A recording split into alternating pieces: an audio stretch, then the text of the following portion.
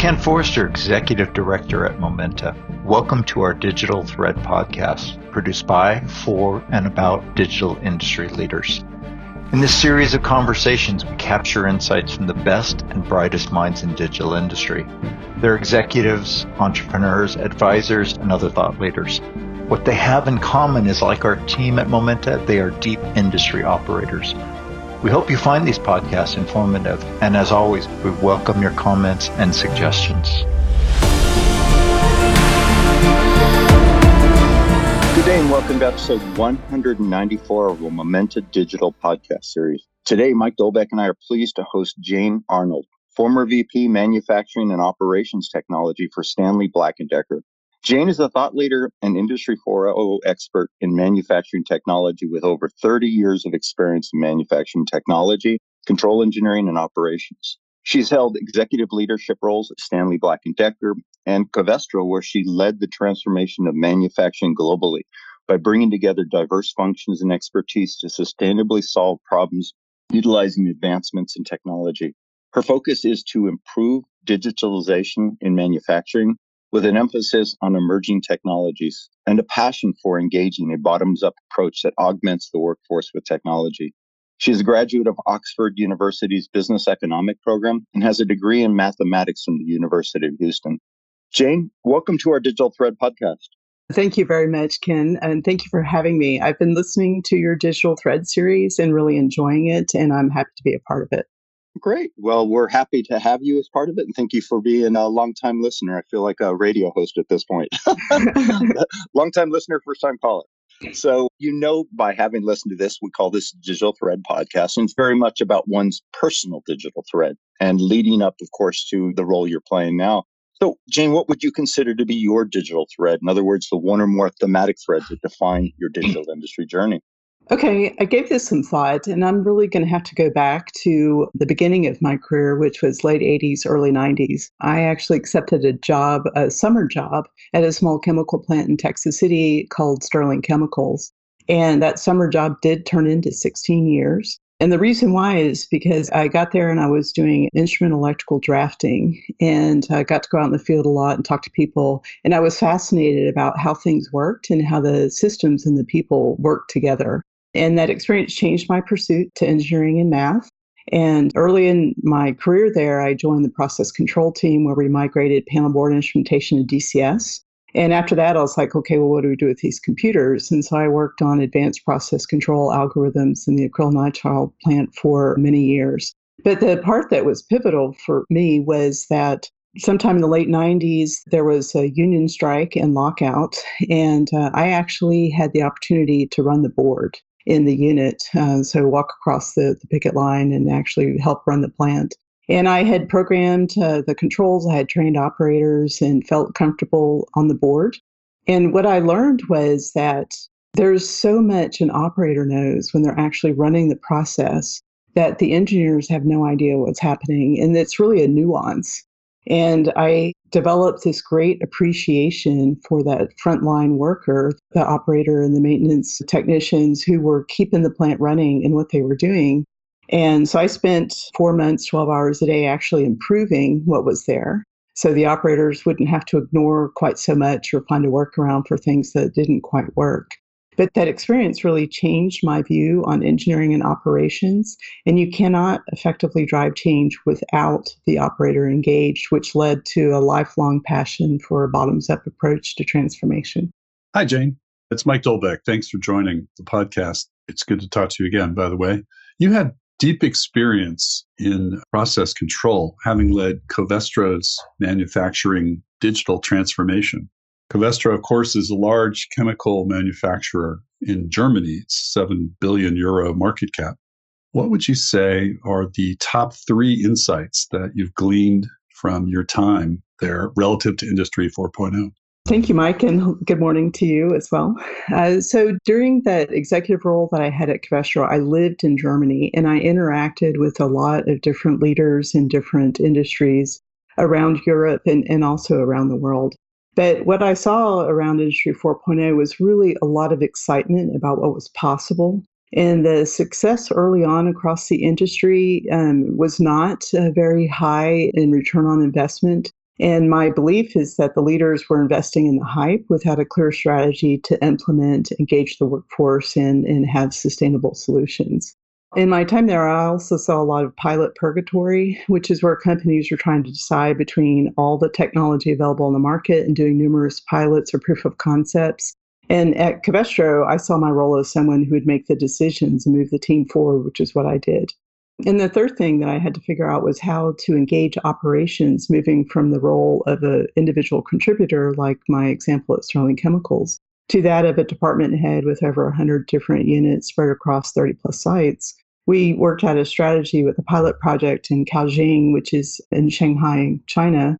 And we had designated digital champions on site to put together a blueprint of engagement. And the digital champion worked with local teams to get feedback from operations on what was important, what was a nuisance, and on what we were delivering. And we used this digital champion as a liaison, and the concept was to have a flexible blueprint to deploy the solution at scale, keeping in mind that every single unit at every single site is going to have a slightly different culture, so you have to be flexible with it. You joined Stanley Black & Decker in early 2021 as VP Manufacturing and Operations Technology.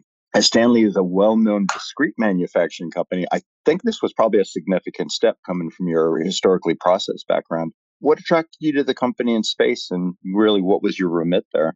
So the whole thing started really kind of by chance. Early on in the pandemic, I was traveling from Frankfurt to Houston. It just happened to be my ticket was just before the borders closed.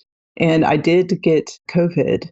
And while being sick and having downtime with my family, it really gave me the opportunity for self-reflection. I loved Covestro and my team and all that we had accomplished. But I decided that I wanted to do something new and learn something new. And so I only spoke to Stanley because of their very public stance on DE&I. And the more I talked to them, the more I liked them and decided to make the change. I was hired to lead Industry 4.0 execution at the factories, which included innovations in discrete manufacturing as well as additive manufacturing or 3D printing. And when I first started, I was actually pretty nervous and was asking myself, how could I leave 30 years in chemicals and just dive into something completely different? So day one, I made the decision to drive to Dallas-Fort Worth, which are the closest facilities, and spent the week up there looking at the 3 facilities and talking to people. And it was really quite interesting. And I was able to bridge what I know about producing chemical processes with discrete manufacturing. There's a lot of interesting parallels, and both are making stuff just in different ways. And we had the opportunity to work with several innovative startups during my time there to improve manufacturing, such as Tulip Interfaces, DeepHow, and Enraven AI, for example.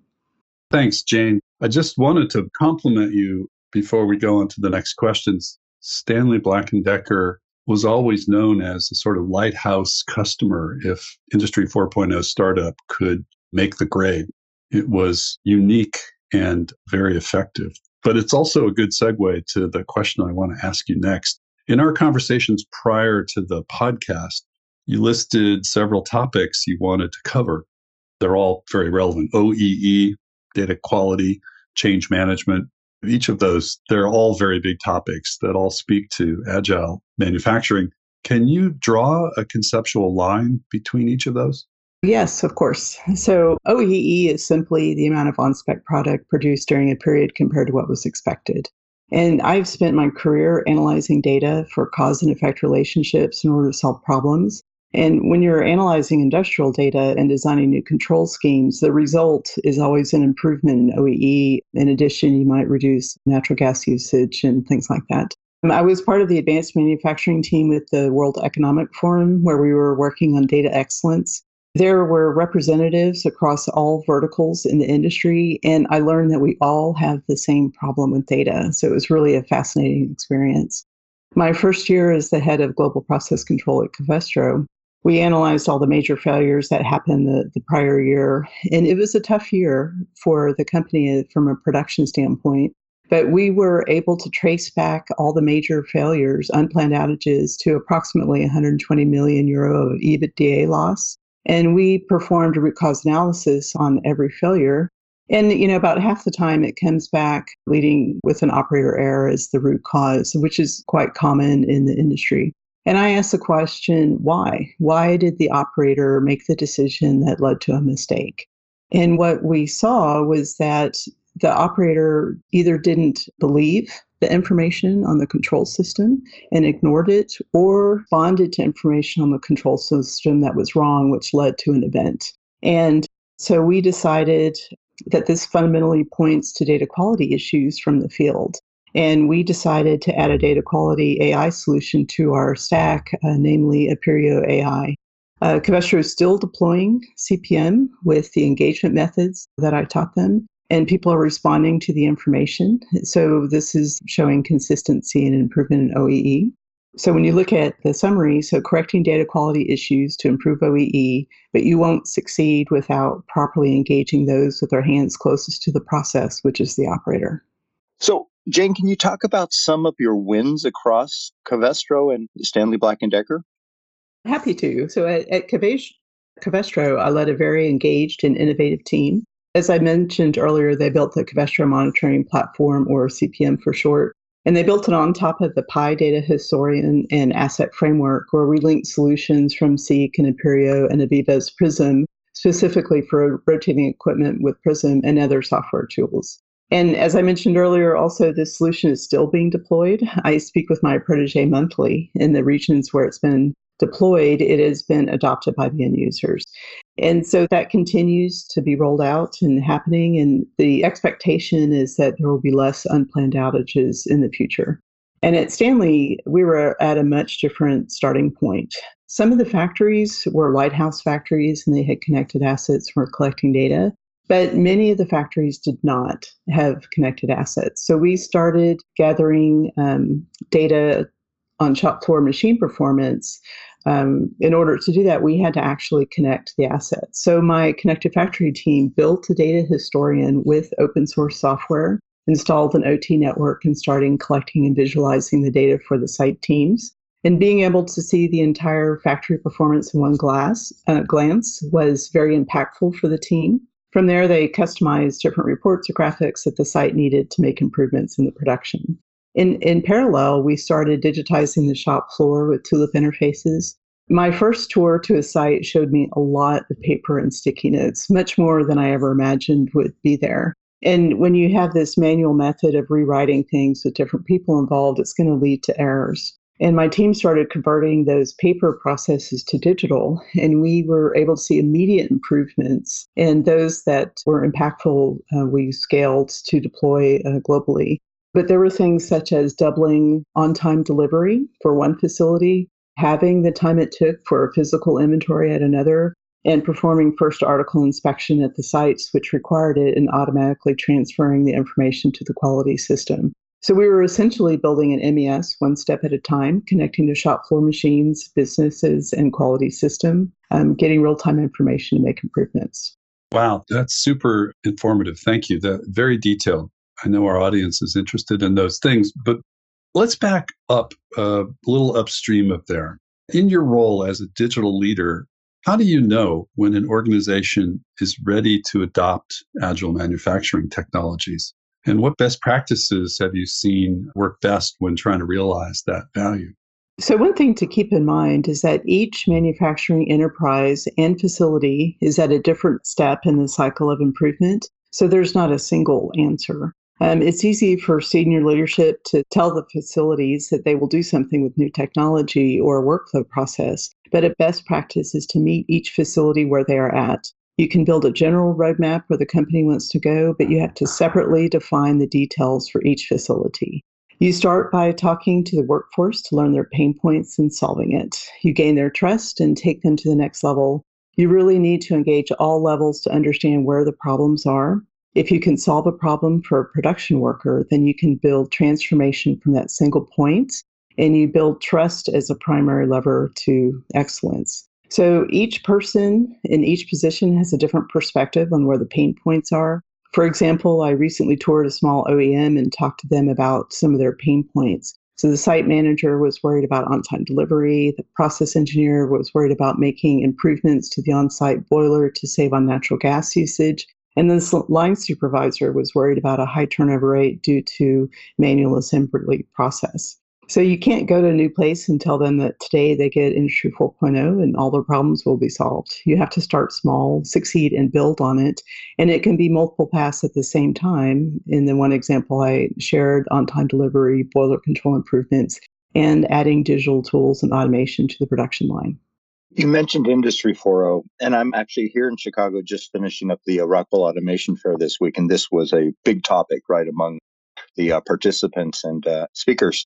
What does Industry 4 mean to you? And also maybe as a secondary question, what is your perspective on the European Union's work on Industry 5.0?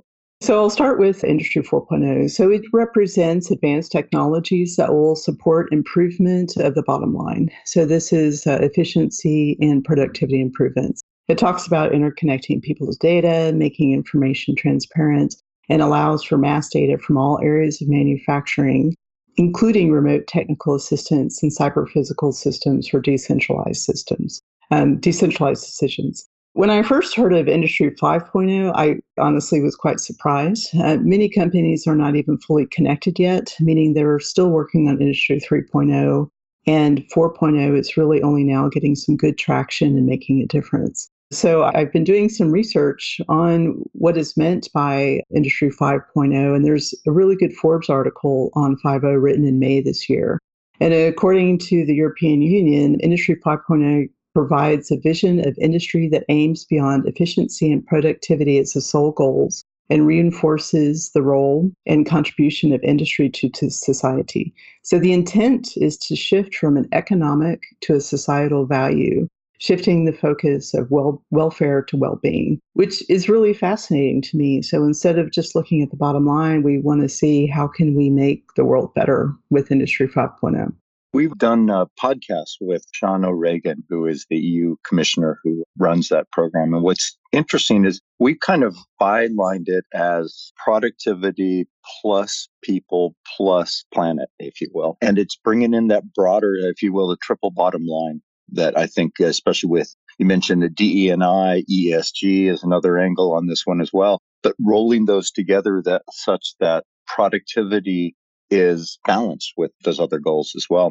And it was interesting, again, at the event, there was a lot of discussion of enabling or augmenting the human, the worker on the factory. Yes. And I think that's kind of tying into the same zeitgeist, if you will, around that as well. So interesting timing in terms of the Industry 5.0, initiative coming in right at the time all these things are converging. Given the understanding of Industry 4.0 and the evolving understanding and meaning of Industry 5.0, as we just discussed, where do you see the greatest opportunity areas, both for either in the next 5 years? Where should people be looking and where should people be making investments?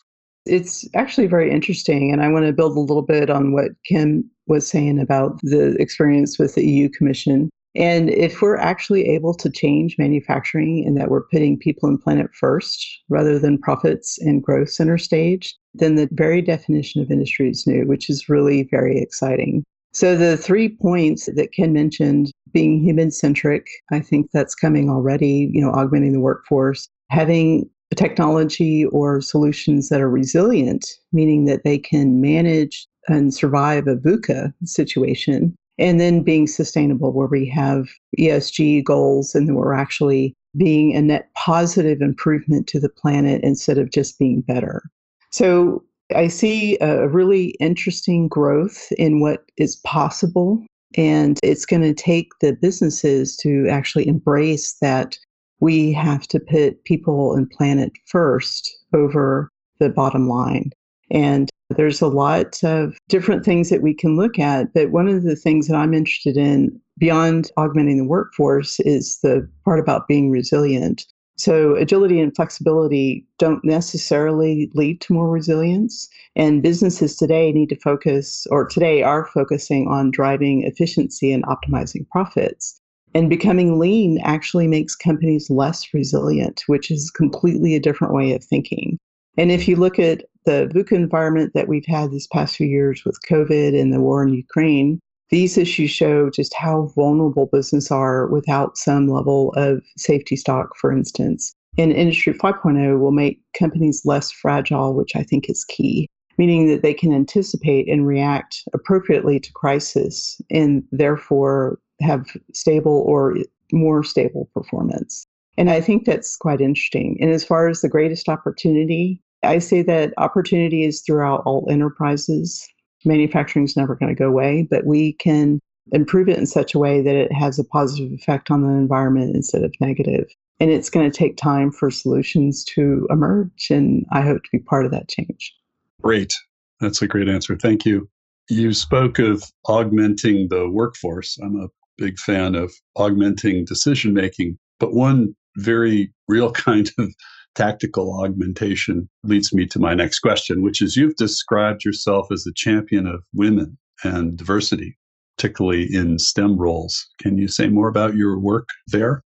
Okay, well, this is based on personal experiences. So throughout my career, I've often been the only woman or one of very few women in a particular function or organization. I've had to learn how to stand up and be heard to make a positive impact in my work. And I've been fortunate. I've always had good people around me that I could lean on when needed. And I wanted to provide that same safe space for other women who feel as though they are an anomaly and uncomfortable in their environment because they're different. And I want to help support and give them strategy for the difficult situations. Actually, earlier this year, I joined Chief, which is a network for executive women.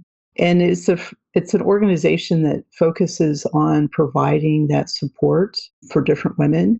And my first experiences made me think that it was actually possible that true DE&I across the industry and across all businesses was becoming more prevalent. I have to laugh a little bit, Jane, just because attending the event this week, it was one of the few times that there were long lines in the men's restrooms and not the women's restrooms. So you could tell a little bit about the makeup of the audience. And that's really all the time. And I'll have women approach me at conferences because there's so few of us there just to connect and say, hey, I'm happy to see another woman here and have that conversation.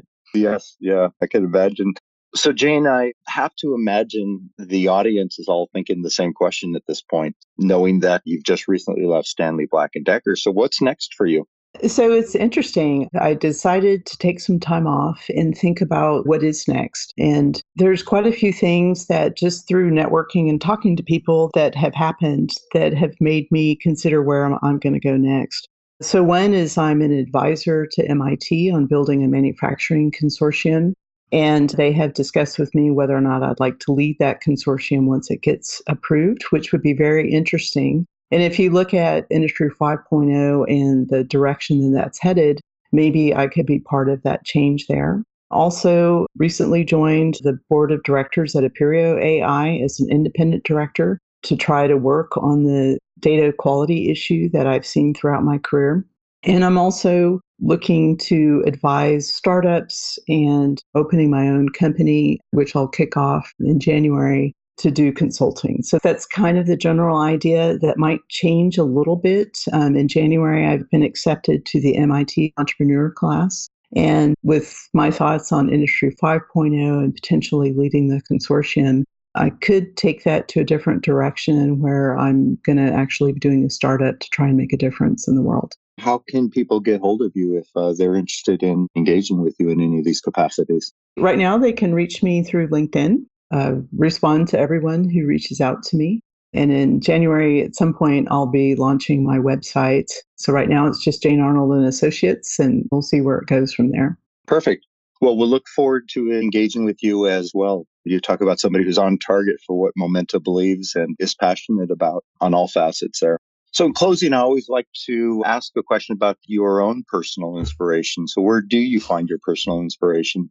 Okay, well, earlier in my career, I would have answered the question differently. So I'm going to give you two answers. So the first half, or maybe even 2/3 of my career, I would have said that I got my inspiration from people telling me no, that a problem could not be solved, it was too hard, or that I wasn't capable of doing it, or whatever.